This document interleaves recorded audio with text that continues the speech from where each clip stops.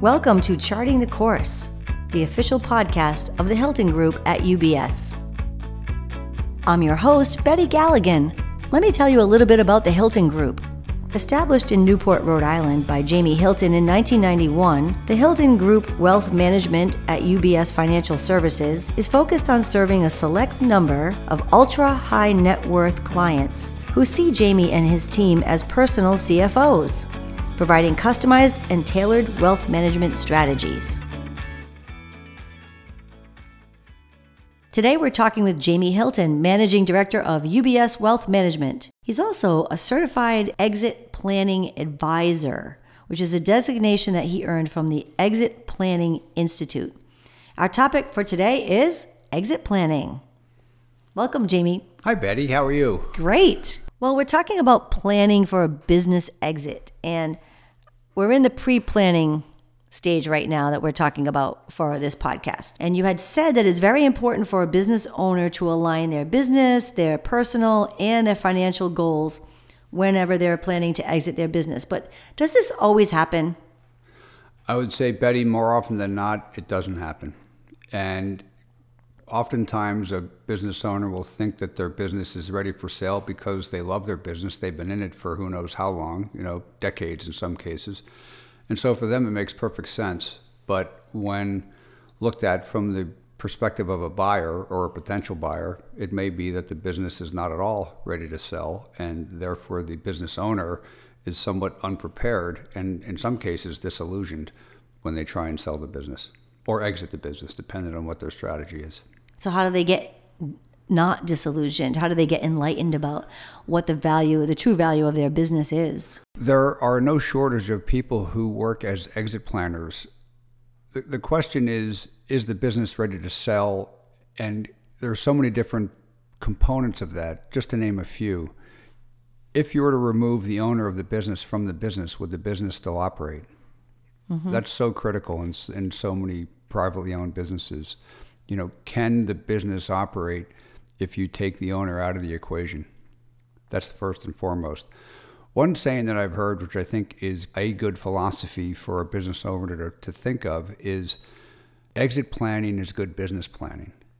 And so when a person owns a business, some people say the best reason to own and build a business is to sell it. When you're thinking along the lines of, I may want to exit this business one day, and you want to monetize that, then you have to think about, from the perspective of the buyer, what is it that they're looking for? Well, they want a profitable business. They want something that the books show a profit. And just as an example, sometimes business owners want to have high expenses so that they don't show a lot of profit and they don't have to pay a lot of taxes. That might not make things very attractive from a potential buyer standpoint.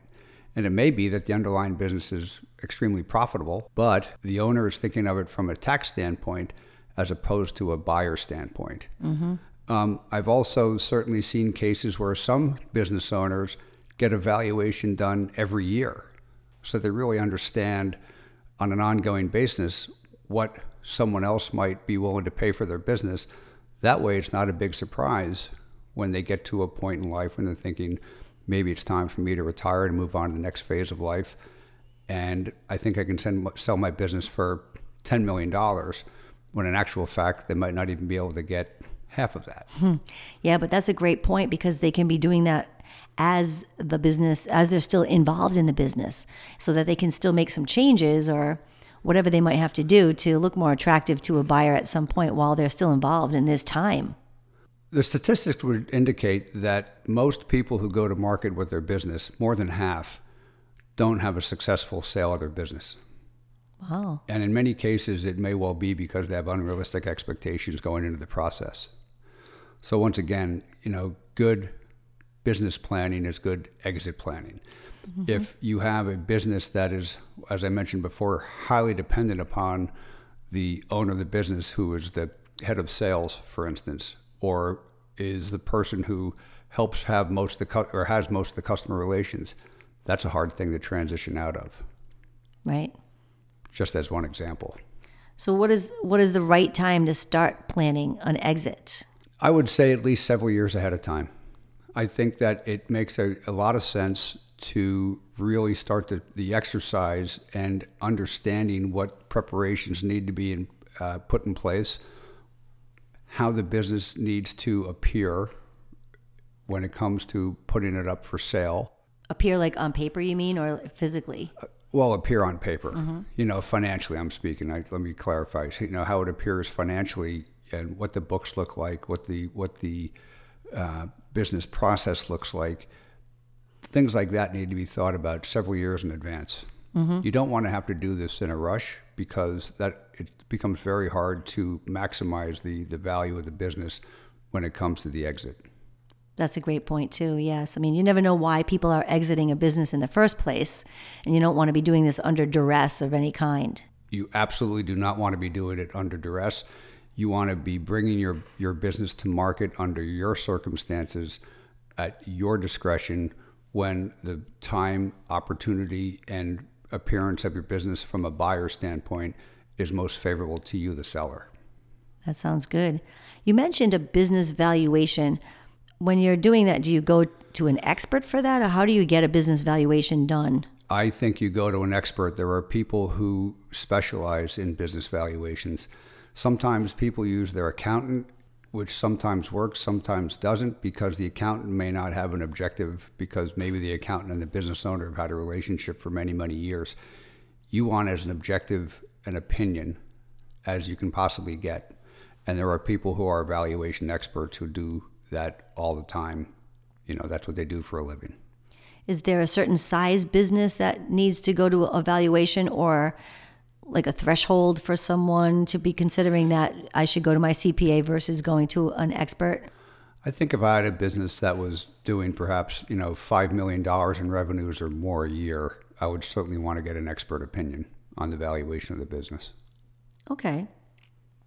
Now, once someone decides that they want to exit their business, in your experience, how long will a business exit take from start to finish, say?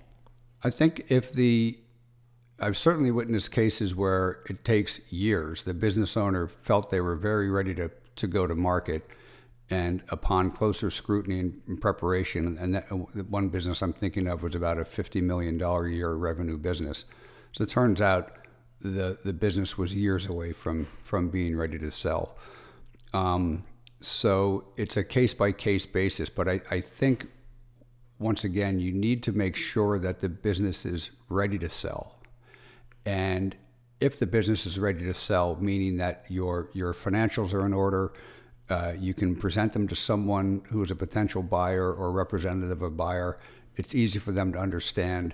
Your sales process, your manufacturing process are all very well defined, and something that you can transfer to a buyer that they're not going to have to remake themselves. Things like that. If you have those components in place, it may only be 5 or 6 months before you decide to go to market. But once again, you want to rely on experts.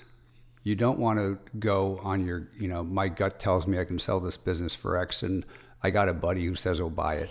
That's not necessarily the way to potentially maximize value for yourself or your family. It's probably easier for the business owner that's used to dealing with experts and is open to dealing with experts. I'm thinking about, would it be more complicated for someone that is in a partnership with other people in a business? Like, it's not just a one single business owner. It could be maybe partners. And would that complicate matters in any way? I think that might actually make things easier in some cases, or it could be harder. I think it's like many things in life, it depends upon the people we're talking about. Mm-hmm. If there's a partnership and they run the business on a very... like a tight ship? Tight ship, yeah, that would Yep. be a good term for it, a tight ship. Then there's probably fewer things that are being, what are known as add backs, what are things that people are, for instance, having a spouse on the payroll. Mm-hmm. Okay. Things like that. If you have a non-working spouse on the payroll, it's legitimate, but it doesn't do a lot to show the value of the business, right? Right. So sometimes if you have partners, things like that are less prevalent. And you have to, because you're working with another person, another family, what you're doing might be in fact more strict in terms of how you're running the business. which then make it probably easier for an outsider to come and look and see and try and value the business. That's true, because you're being more accountable to other people. So maybe things are more transparent because they have to be. May well. I think transparency is something, you just mentioned. I think that that's very important. And that's what one of the things you really want to focus on when you're in a position to present your business and bring it to the market for sale. Mm-hmm. Is there any such thing as a perfect exit? I think there is. I think it's hard to achieve. I think it takes a lot of planning. I think it takes a good team of experts that have different areas of expertise, whether it's investment banking, whether it's accounting, whether it's any one of a number of things, valuation. But with proper planning and proper preparation, your chances of a perfect exit go up exponentially.